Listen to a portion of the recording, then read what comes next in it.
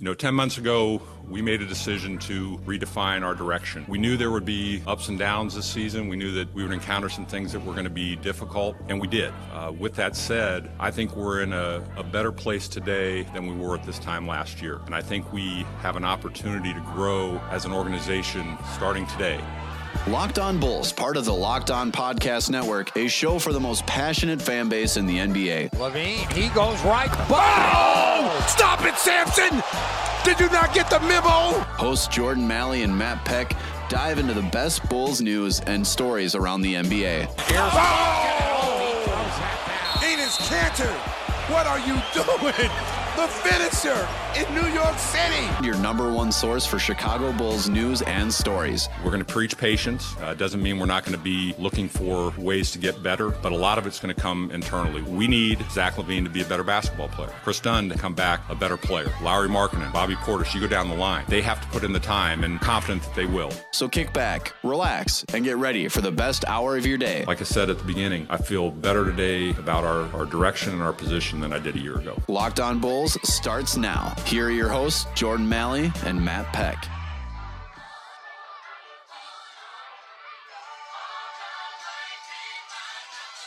What's up and welcome into Locked On Bulls, part of the Locked On Podcast Network. We're live on Dash Radio, dashradio.com, and the Dash Radio app. On the Nothing But Net channel, live on Dash Radio every Tuesday, Thursday, and Saturday, 10 a.m. Eastern and 9 a.m. Central Time. I'm your host, Jordan Malley, writer of Bulls basketball in the NBA at LockedOnBulls.com and college hoops over at SB Nation. Along with me is Matt Peck, host of Bulls Outsiders on NBC Sports Chicago and host of the 312 Show on AM 1590 WCGO. Follow us on social media on Twitter at Jordan Z. Malley, at Bulls_Peck, and at Locked On Bulls. Like us on Facebook, facebook.com/LockedOnShyBulls. Subscribe to the show, iTunes, Android, Stitcher, Google Play, Spotify, and anywhere you find podcasts, you will find us. Our text and voicemail lines at 331-979-1369. Drop us a text to voicemail anytime you're listening to the show, wherever you're listening to the show. We'd love to hear from you. That's 331-979-1369. Matt, welcome back. Final day of 2018, headed into the new year here. Had a ton going on this year. Just kind of like thinking back, reflecting on all the episodes we've done, the roller coaster ride that these Bull seasons have been. It's been quite the 2018, quite the ups, quite the downs. But how you doing? Welcome back. I mean, it's been the first time I think we've recorded together in about a week or so. Yeah, man, it's been a minute. Glad to have you back from Vegas. Things are good. Looking forward to a very mellow New Year's Eve.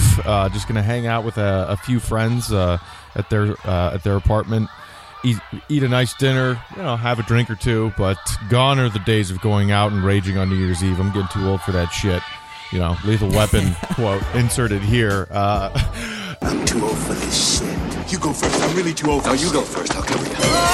Boy, I'm getting too old for this shit. It was a crazy 2018 for Bulls fans, man. Obviously, a year of rebuilding, the back end of season 1 of a rebuild and the first half of season 2 of a rebuild, both of which were marred by lots of injuries to key players, including, everyone from the Jimmy Butler trade at one time or another. So certainly a trying year for Bulls fans, and hopefully we have some brighter moments around the corner. But either way, it's been a lot of fun doing 5 Bulls podcasts a week with you for the better part of the entire year, even through a summer that was fairly uneventful. But hey, we got a Jabari Parker signing out of it, so I guess that's worth something. Yeah, we got Jabari Parker and they brought Zach LaVine back, but it felt like and we have a new head coach for like at least the next month or so.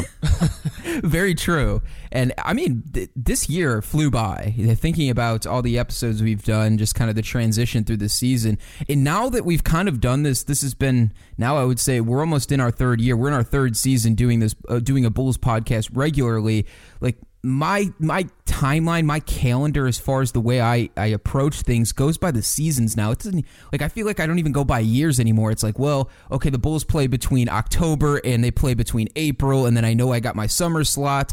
but following like the calendar just always throws me off when a Bulls season is still in play throughout the new year and beyond that. So, but it's been a crazy 2018. So thanks to all the Bulls fans out there that listen to us every single day. If you're brand new to the show, we thank you for coming on board. 2019 is going to be the best year yet for Locked On Bulls, for the Locked On Podcast Network. So we thank you again for all of our support. And with that, let's shift our focus. We haven't talked about real in-game situations in about a week or so. Matt, you touched on the Timberwolves game and their loss on Friday, but let's talk about that win real quick against the Wizards on Friday, and then let's wrap up with the Toronto Raptors. Tomorrow we'll have a special episode for you guys out, and then Wednesday we will come back and we will do mailbag. So drop us text messages and voicemails at 331-979-1369. So, Matt, the Bulls came off a pretty embarrassing loss against the Timberwolves. I won't try and sugarcoat it or anything, and they also took my money. So, yeah, bouncing back. That's on you, dude. I know. That is on you. And I was literally sitting there at the sports book. I looked at my dad and I said maybe I think the Bulls have a chance to win this one tonight. And I said, you know what? All we need is Derrick Rose not to just completely have a showcase game, and I think we'll be in this one. And sure enough, Derrick Rose was the highlight of that game, and the Bulls were nowhere near in this one. So they bounced back, though. A Wizards team that had thrown out, half a G League team out there to play up against this Bulls team. What did you get from the Wizards game that was beneficial to the Bulls side of things? Yeah, I mean, if there's any team in the league that has been as dysfunctional as the Bulls so far this season, it's the Wizards. And they did not have John Wall in that game. Like, they were starting Satoransky. And their bench is really not much of anything. So, it was a win on the road, and it was the Bulls' second straight road win, so good for them. But, in my mind, that was a game that, as shorthanded as the Bulls might be as far as a lack of talent compared to the rest of the league right now, they should have won that game. So I wasn't doing cartwheels when they managed to beat a pretty bad Wizards team. Yeah, this Wizards team is ugly, and I had to laugh to myself. I'm looking at some of the players on the floor. I'm like, am I back in 2015, watching the NCAA Top 25? You had Ron Baker, you had Sam Decker, you had Thomas Bryant playing. Damn, I feel like I'm back in watching Top 25 college basketball at this point. It did feel like that, yeah. Thomas Bryant, though, interesting enough to watch him. My Indiana connection, so it was good. I enjoyed watching him play for the Wizards, and he's given them a spark that he's made it all the way from the G League to that point. But I did think that the Bulls played a solid game, solid enough for them to pull out a win. But like you said, too, it took just about everything for this Bulls team to beat a not-so-great Wizards team. So the one thing that I did highlight, though, was Wendell Carter Jr. kind of breaking out of his shell a little bit in this game. He had 17 points, 13 rebounds, 2 assists, a steal, and 3 blocks. So him and Markkanen both combined for 27 rebounds and 31 points. And then on top of that, Zach LaVine with 24 points, 2 on an efficient 7 of 12. So I did enjoy from those 3 guys, the 3 big guys that we've had, and we've talked about, and how do they get chemistry together. And LaVine, Markkanen, and Carter all did play pretty decent games on Friday night. Yeah, they did. And if there's something I like about what the Bulls starting 5 did in that game, you mentioned the stats of Markkanen, Wendell, and LaVine with 24 points. Chris Dunn, 13 and 8 with only 1 turnover. That's a pretty solid game as far as what we expect from Chris Dunn. But Justin Holiday only took 6 shots, and that might be my favorite part about what the Bulls starting 5 did that night, because we are constantly whining and complaining and saying, why the hell is Justin Holiday such a huge part of this team offensively, taking tons of shots, playing all these minutes? He did, in that game, lead the team in minutes, which has become the norm for Holiday, 38 minutes, and by the way, he played 40 more minutes in their loss to the Raptors last night. We'll get to that in a minute, but you were talking in one of last week's episodes about, even though Markkanen's back and Wendell has kind of taken a back seat, LaVine's trying to get his offense going, Dunn's trying to get his offense going, you wanted the Bulls to kind of retry focusing some of the offensive attention on Wendell and say, just get the kid to 10 shots a game. So you look at the shot attempt breakdown of the Bulls starting 5 in that win: 12 shots for LaVine, 12 shots for Dunn. 6 shots for Holiday, as I mentioned, Markkanen 15, and there was Wendell with a very efficient 8 of 10 from the field for those 17 points. We want to see more of that because we believe that Wendell has that potential on the offensive end. It's just a matter of finding his looks and having Jim Boylen make that a priority for the remaining part of the season. Yeah, and just trying to build Carter's confidence back up. I don't think he's discouraged necessarily by his game over the last, I don't know, I would say 6 weeks. Like 6 weeks or maybe 5 weeks. But you look at the game logs. If you go back and look at this stretch that we were talking about, it was where he was getting in foul trouble. He was in and out of the lineup. He's playing stretches of some games where he's playing 14 minutes in an entire game, playing 20 minutes, 19. And most of that was coming from foul trouble. But the games he was staying in, he's actually been really productive, both on the defensive side of the ball, on the glass, and on the offensive side. Back-to-back games now we've had against Washington and Toronto where Wendell Carter Jr. has played over 30 minutes. And you look at his past 10 games, the last time he's played over 30 minutes was at Indiana in one of the first games Jim Boylen coached. So looking at that, at least that's a little bit of a bright spot for me, and part of that comes with not getting in foul trouble. But Matt, again, and this is probably going to happen all season, but I was so frustrated by some of the fouls he continues to pick up. Like game after game after game.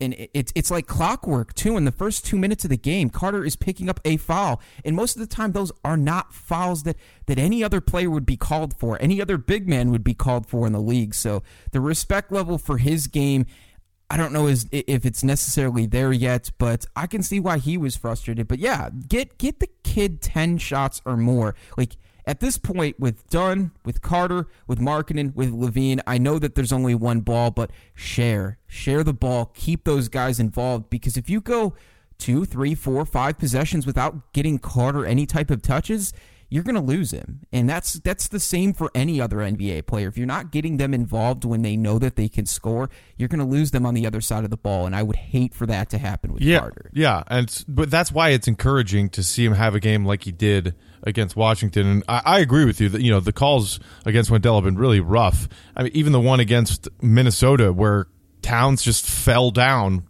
while he was in the vicinity of Wendell, and they call Wendell for a foul. Like, utter nonsense. It's unbelievable. And it's really unfortunate. Of course, it's frustrating. But the thing to me that's curious, and I'm definitely going to be keeping an eye on this as we move forward this season, we know that Boylen respects Robin Lopez as a veteran leader of this team. And Lopez had 10 points off the bench in their win against Washington. He was a focal point of the offense when he was on the floor yet again in their loss to the Raptors last night. And it's like Boylen is so obsessed with this idea that we have to crawl before we can walk, before we can run.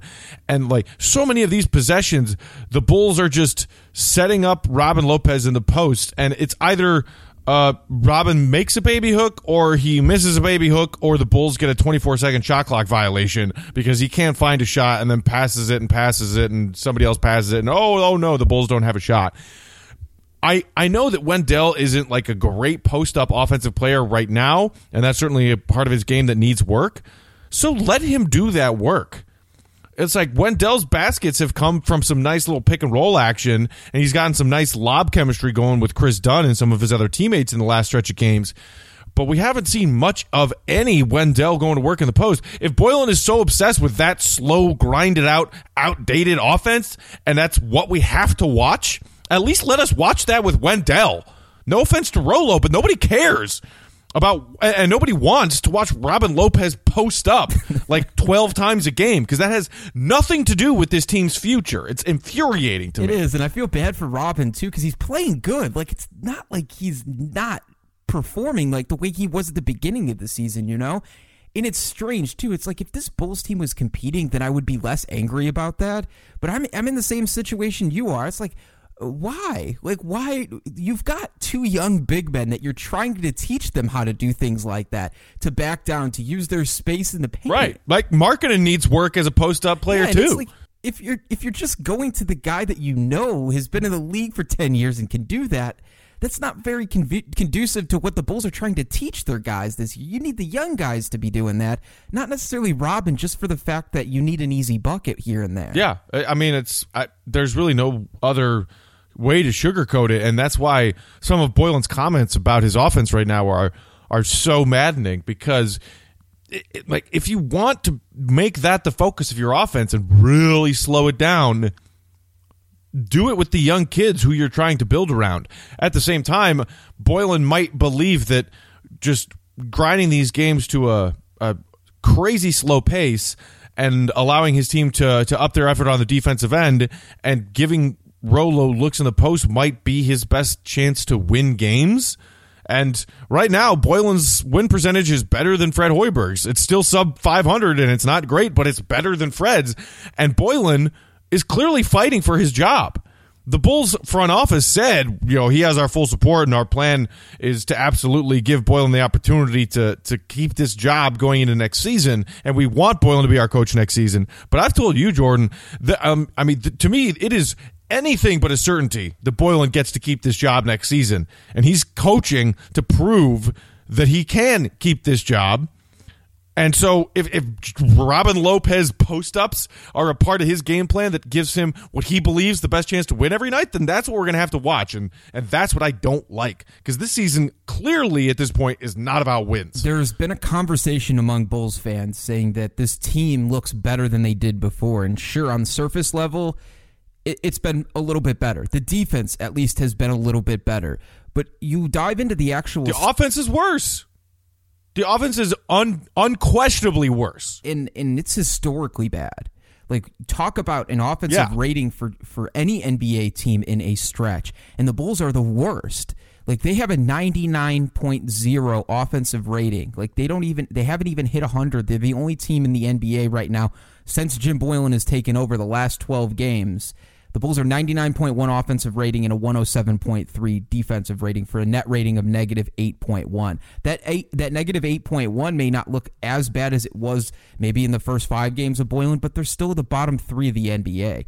So surface level, like we had said at the beginning, like I told Bulls fans, don't get fooled by the way that these games are ending. Like, these games are close, but it's close because not only are the Bulls not scoring, but they are slowing every single possession down and grinding away those 24 seconds. And you see, even a lot of teams that are really good at scoring on nights you see their point total drop against the Bulls, but that doesn't necessarily mean that the Bulls are hanging around in the game because they're good.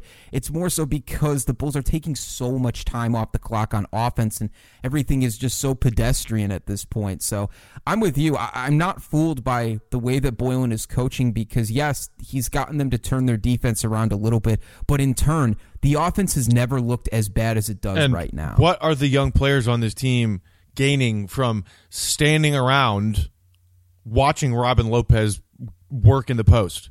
They are literally sitting there standing. and shout out to Steph Noah of The Athletic, who has a series of vids on his Twitter timeline today, just showing some of the offensive possessions, if you can call them that, from last night in Toronto, where you got 4 Bulls players just literally standing around the court watching Robin Lopez post up. And outside of Jim Boylen, who is that helping? Outside of Robin Lopez, who is that helping? The answer is no one. And that's why you talk about this team's offensive efficiency getting so much worse. It's laughably bad. And his whole mentality of crawl before we can walk, before we can run. This Bulls team, with their young legs and their athleticism, can outrun a lot of teams in this league if Boylen lets them, but he's not letting them, and it's really frustrating. Because whether or not Fred was a very efficient coach in doing what he wanted to do, Boylen is dragging this team back 100 years as far as what works in today's NBA offensively. And that's going to not help the player development that we keep hearing about, but it's going to hinder it. It's going to prevent these guys from developing offensive games that work in today's league if they keep doing what they're being told to do by Jim Boylen, and it's really gross. That's why I said, like, don't get fooled by the way that this Bulls style is going the rest of this season, because there are some fans out there that are like, well, yeah, things are a little bit different. I mean, at least they're staying in games. Like, they only lost to one of the best teams in the NBA by 6 last night. Like, let's have a reality check for a second. Kyle Lowry didn't play for the Raptors. He's been a big part of their season this year. Kyle Lowry didn't play against the Raptors. Valanciunas didn't play. He's been out. Another key part of that team, too, off the bench. And then go even back and look at the Wizards. As bad as the Wizards team is, no John Wall, no Dwight Howard, no Otto Porter Jr. Like those are three key guys too to the Wizards' success or failures this year, and they didn't play against the Bulls. So all of this has to be taken with a grain of salt. And while I think there's been some decent stretches of things that you can pick out from Boylen that he's done, most of it's like turning back the clock the same way that you said. And it's just not the way that's not the way the NBA goes anymore. Right, and to think that this is going to last long term is just insane. I went in on our pal C-Red Fred for a tweet of his after the loss last night because I just thought it was so laughably dumb. He said, we lost, but I loved seeing, the effort from the guys tonight. It was great. It was competitive. They were out there trying. It was like the biggest meathead take of all of Fred's meathead takes because I said, like, are you kidding? Like, this is a laughable take. You're encouraged about the Bulls losing that game, but staying in it against a Raptors team that, as we mentioned, was missing 2 of their top 5 guys.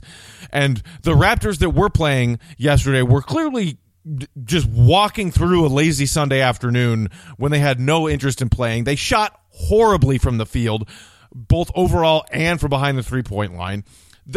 There's nothing. Boylen being like, "Oh, I'm proud of our guys." C-Red Fred being like, "Oh, I'm proud of that effort. They stay competitive."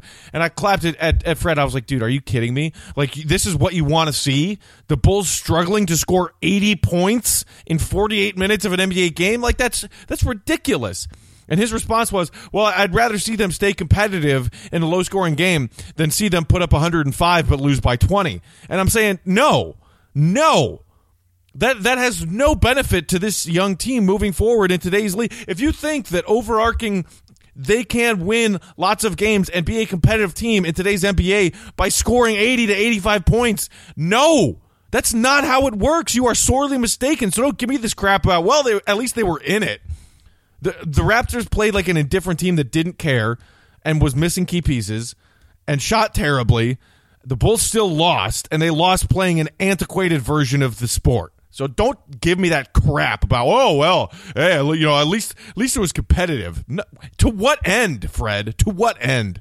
Jeez. You look at you mentioned that the Raptors had an off night shooting, and it's true. The Raptors only shot 37% last night. They shot 27.3% from the 3-point line. So when you shoot under 30%, you're not going to win a whole lot of games in the NBA from the 3-point line. And the Bulls did pretty decent job shooting 41% as a team and then 35% from the 3-point line. The other thing, too, is they were getting to the free throw line and basically matching what the Raptors were doing. So I will give them a little bit of credit for that. But on top of all of that, I still got some main questions, like the whole thing that we were talking about of them attacking the basket and grabbing rebounds, like that is kind of shot away now over the last, handful of games where we've said, they've done a little bit of a better job attacking. The entire team is attacking the glass.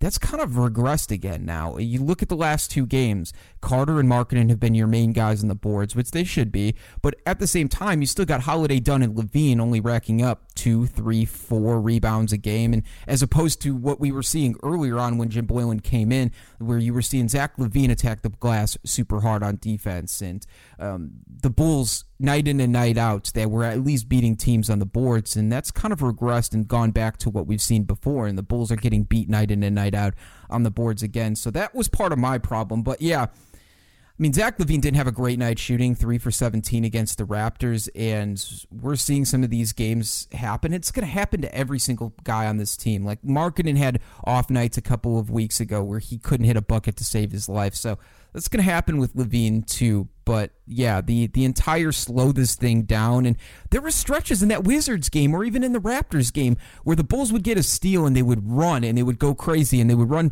a fast break. And it looked so pure and it was great. And it was like, oh, I forgot. This team has a lot of athleticism. If you let them just go out and run, they can actually do some things. Like, that's crazy. I haven't seen that in about 3 weeks from this Bulls team. But then Matt, you get fast breaks like they had against the Wizards, where Zach LaVine and Justin Holiday are playing hot potato back and forth down the floor. It's like, no, you shoot it. No, you shoot it. No, you shoot it. No, you shoot it.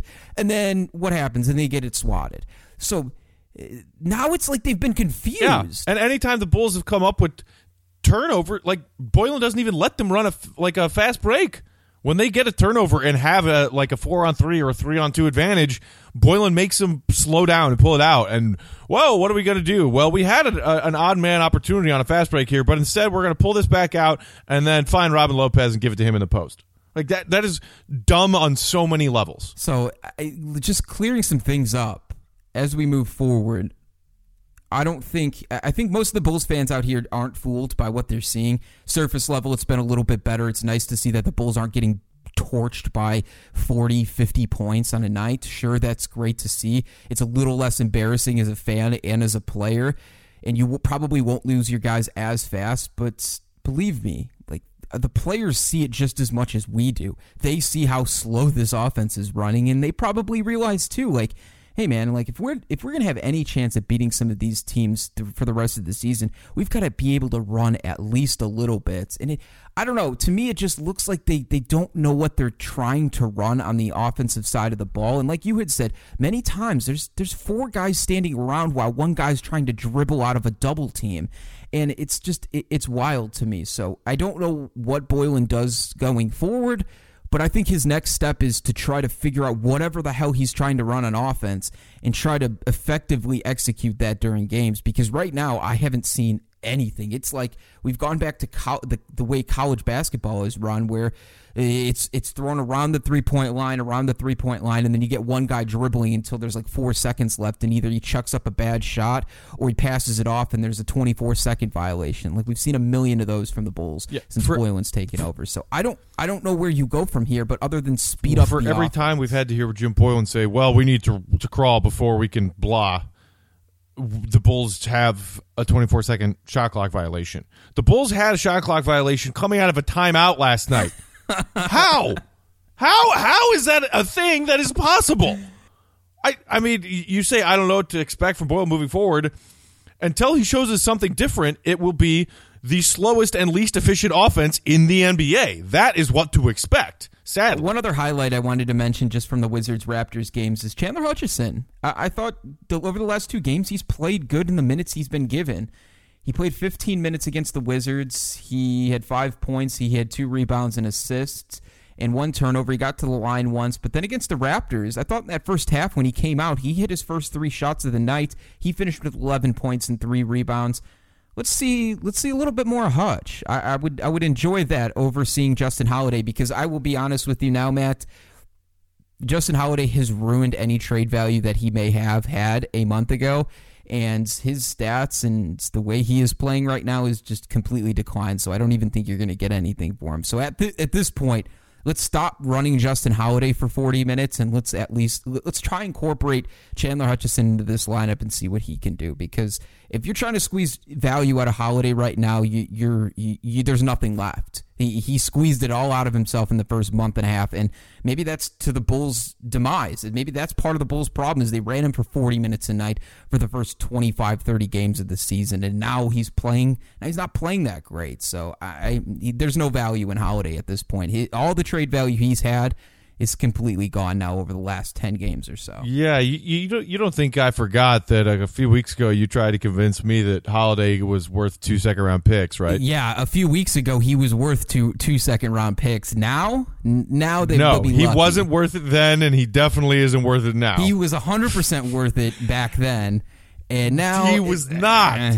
He was not. He never was. And honestly, if the Bulls are playing Holiday this many minutes to try to increase his trade value, they're achieving the opposite.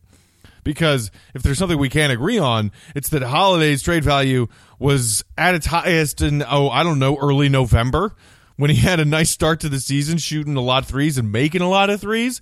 Now, with his recent shooting slump and the fact that he's playing all these minutes and is doing so pretty inefficiently, they're not increasing his trade value, they're decreasing it, and simultaneously, back to your original point, I agree. It makes no sense that you're still playing Holiday 40 minutes a game when the kid you drafted in the first round and gave a draft promise to, Chandler Hutchison, has started to look better and better, especially, as you said, last night against Toronto, 11 points on 5 of 5 shooting, including 1 3 that actually looked really smooth, probably the nicest looking 3 we've seen him make all season, in 14 minutes. Also grabbed 3 rebounds. Boylen praised Hutch's game after in his post-game comments, but when asked, well, if Hutch was playing so well, did you, why not put him back in? And he essentially shot the question down. It was like, nah, I'm stuck with Holiday. So, what? Why?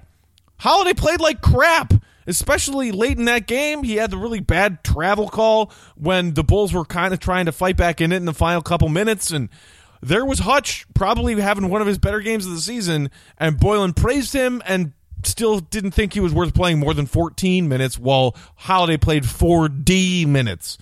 That's another back-asswards thing about Boylen.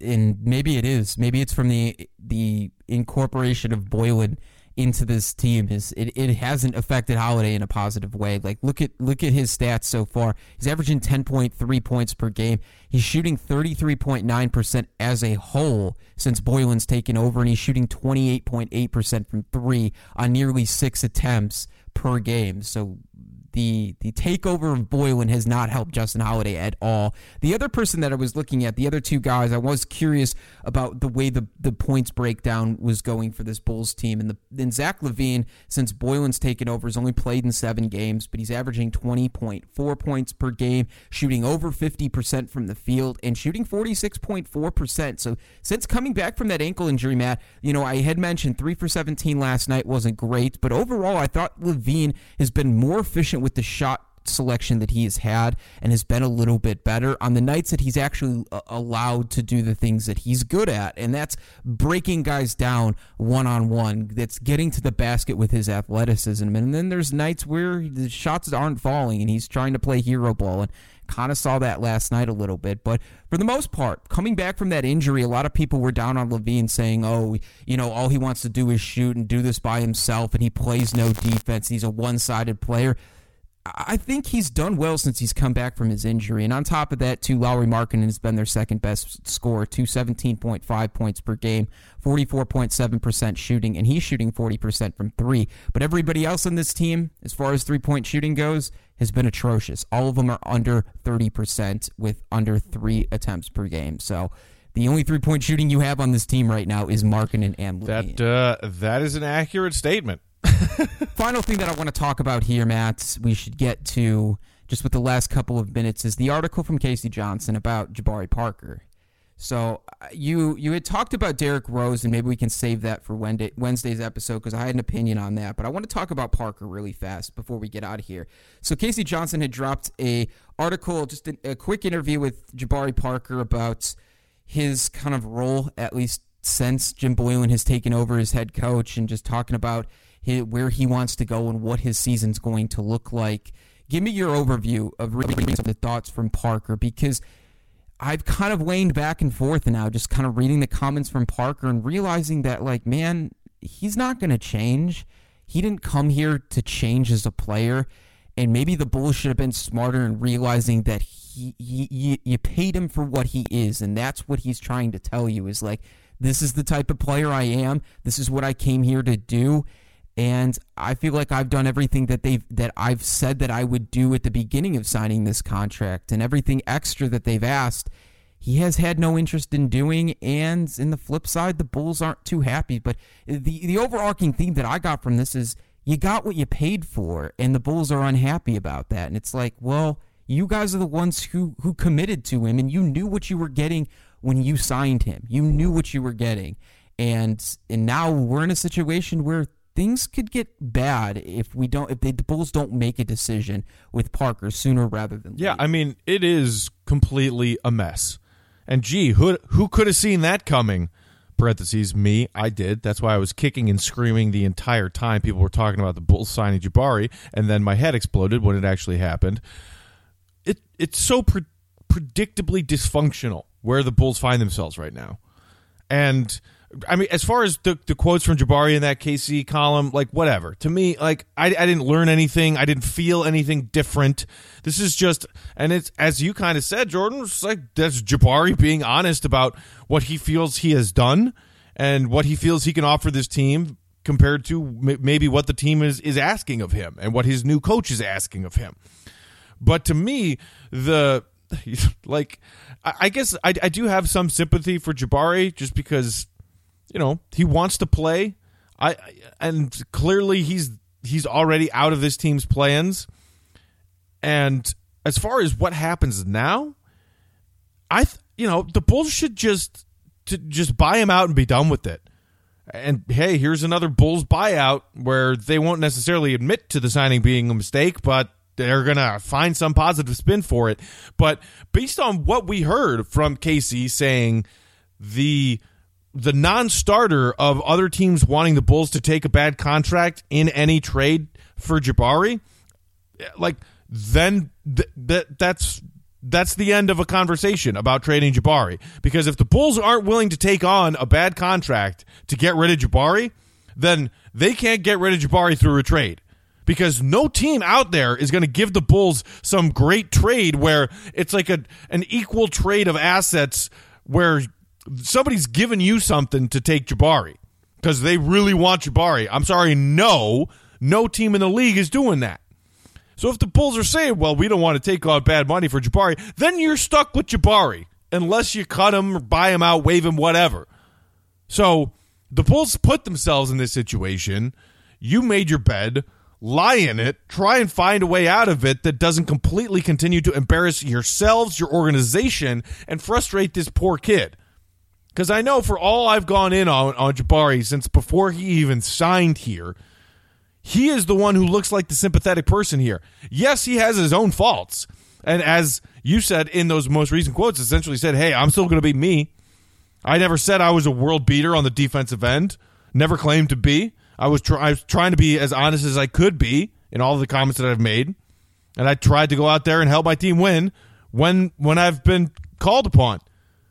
So at least Jabari's being real about it.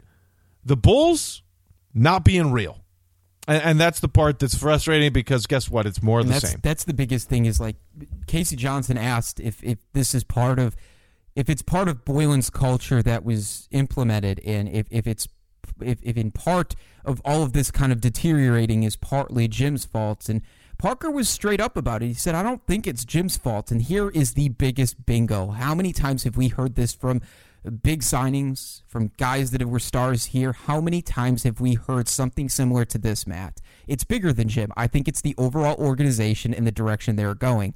I've done everything that's been asked of me. I didn't complain. I never had an argument or confrontation with anybody. I've done what I needed to do. How many times have we heard that from different players? It's like, oh, it's not me, and it's not the head coach, and it's not the players.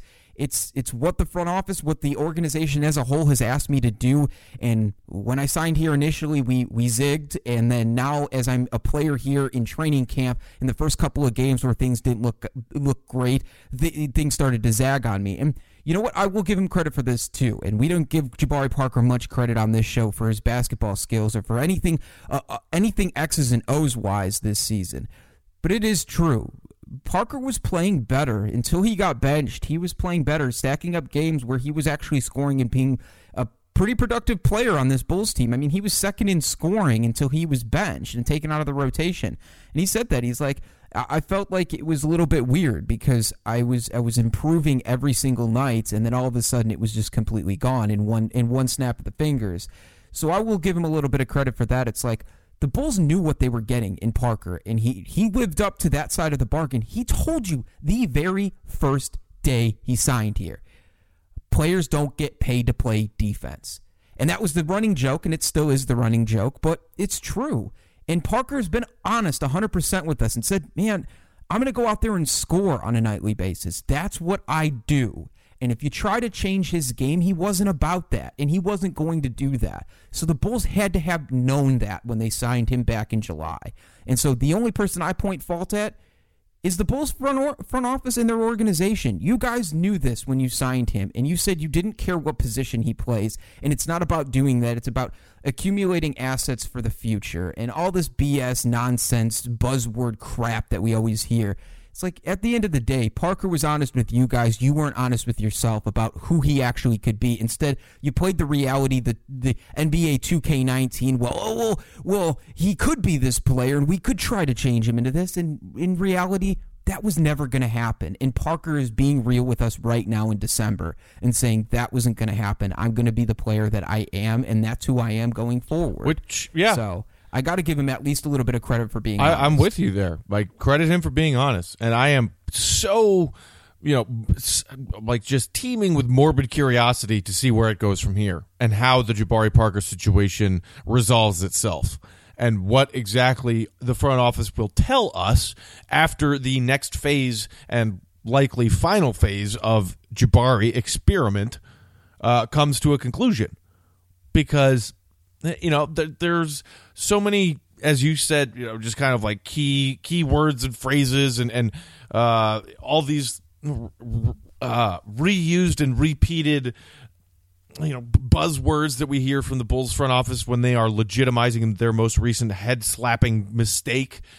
And so I just can't wait, honestly, to see what happens with the Jabari Parker situation. It is now the only joy I get out of hating this signing from the first place is seeing how they try and spin it as the disastrous experiment comes to an end. Because honestly, it's hard to find positives with the Bulls this season. We try and talk optimistically when one of the young players has themselves a nice game, or you see some kind of development from one of these young players in the core that we're trying to build. But outside of that, the other thing that can bring us joy is laughing at the incompetency of the people running this team. Because we know we can yell #FireGarPax into the endless night and no one will listen to us. So, if you can't create change by yelling for change, at least, try and find yourself a cheap laugh here or there. And honestly, that's what I'm excited for as we figure out what the hell happens next with Jabari. And as I said, simultaneously, do feel a little bit bad for the guy. And I hope that whatever solution the Bulls come to, he gets a fresh start somewhere else. But, not surprised that the Bulls failed him, and to some degree he failed the Bulls, but mostly the Bulls failed him. And Jabari, I'm sure, was very eager to sign that contract and make $20 million this season because he thinks he's a player worth that much. And the Bulls did. And Jabari and the Bulls front office were the only people on planet Earth who thought that Jabari Parker was worth that much. I think it's true in the fact that you said they both deserve blame for this. It's true. It's the Bulls front office for convincing themselves that Jabari could be a different player than he actually is. In the same token, Jabari, you made $20 million. You asked to be a focal point of this team, and that's what you were asked to come home. And to say that there is no pressure and that people were going to give you a warm welcome, we all did. Most of the Chicago Nation did, and we're like, okay, we'll give him a chance, and you didn't live up to it. So there's fault on both sides, but I agree it was kind of weird at the way it ended. It's like Parker was playing better than he ever had over the last 5 games before he was pulled completely out of the rotation, and then just not really given a reason or given an answer or given a reason why. So I agree too in that sense, and I think the ultimate outcome, Matt, is just waive the guy. Just find a buyout, waive him, and let him go somewhere else. Because the more you let this percolate among this team, he's going to get growingly frustrated. He said he wants to go somewhere and play. He's ready to play. So just do it. You're not going to get anything in a trade. And let's not double down our mistakes and go out and trade for a guy that has a contract through 2021 and you're going to get some type of protected first rounder. Let's not double down our mistakes for a first round pick that's going to be in the back end of the 20s. Let's not do that. Just waive him. Let him go to another team. Cut your losses while you still can right now. Let's not double down on those mistakes. Right. Just like I'm sure you didn't double down on your bet for the Bulls to beat the Wolves while you were in Vegas last week. You cut your losses and you got out of there. That's the best move for the Bulls to make at this point. Yeah, I completely agree with you. Yeah, I did that at the sports book. I may not have done that at Blackjack, though. So, Oh, man, yeah. Jabari. Feel bad for the guy, but at the same token, it's like, dude, I can't feel that bad for you. You made $20 million, and you didn't even have to play 3 months of a season, so can't feel too bad for you, man. And he's going to get another shot. Somebody's going to give him a shot, and it's probably going to come at a cheap cost because the Bulls unloaded the bank on him at $20 million, so we'll see what happens. But I think for the betterment of this Bulls team, waive him, let him go somewhere else sooner rather than later. Agreed. He'll find his UCLA, just like Fred Hoiberg. Well, that's going to about do it here on Locked On Bulls. You can follow us on social media at Locked On Bulls, at Jordan C. Malley, and at Bulls_Peck. Like us on Facebook, facebook.com/LockedOnShyBulls. Subscribe to the show, iTunes, Android, Stitcher, Google Play, Spotify, and anywhere you find podcasts, you will find us. Drop us your text and your voicemails. We're going to be doing mailbag on Wednesday, 331-979-1369. We'd love to hear from you, so drop us a text, a voicemail. We will get to all of those on Wednesday's episode. We're live on Dash Radio, DashRadio.com, and the Dash Radio app. On the Nothing But Net channel, live on Dash Radio every Tuesday, Thursday, and Saturday, 10 a.m. Eastern, 9 a.m. Central Time. For Matt Peck, I'm Jordan Malley. Bulls Nation, have a wonderful New Year's Eve. Please stay safe out there. Enjoy. We will be back on tomorrow's episode with a special episode for you guys. So we will have an episode tomorrow, so stay tuned for that. But for Matt Peck, for Jordan Malley, thanks for hanging out with us all year long in 2018. You guys have made it the best year possible. 2019 is only going to bring even better things for Locked On Bulls and for the Locked On Podcast Network. For Matt Peck, I'm Jordan Malley. Bulls Nation, have a wonderful night. We'll be back tomorrow with a fresh episode. For Jordan and Matt, we are out. Deuces. Happy New Year. Chris Dunn using the screen by Zach. Oh, my goodness. How about that slam? Christmas is over, but Chris Dunn is still delivering. Oh, my goodness. He punished him with that dunk. That's a poster right there. Wow. I did not see that one coming. Rose up. Wow. And there's Jonas Valanciunas. Oh, my God. That was ugly. I was super ecstatic to win one for Cleveland because of the 52-year drought. Like, I was ecstatic. Like, obviously, I showed that the first wave of emotion was when everyone saw me crying. Like, that was all for 52 years of everything in sports has gone on in Cleveland. And then after I stopped, I was like, that one right there made you the greatest player of all time. You know, everybody was just talking how they were the greatest team of all time. Like, they was the greatest team to ever assemble. And for us to come back, you know, the way we came back in that fashion, I was like, you did something special. That's probably one of the only times in my career I felt like, oh shit, like you did something special. I haven't really had time to really like sit back and think, but that. Locked On Bulls, a show for the most passionate fan base in the NBA. Hosts Jordan Malley and Matt Peck dive into the best Bulls news and stories around the NBA. Locked On Bulls is live on Dash Radio every Tuesday, Thursday, and Saturday, starting at 10 a.m. Eastern, 9 a.m. Central. For more content and to stay up to date, head over to LockedOnBulls.com.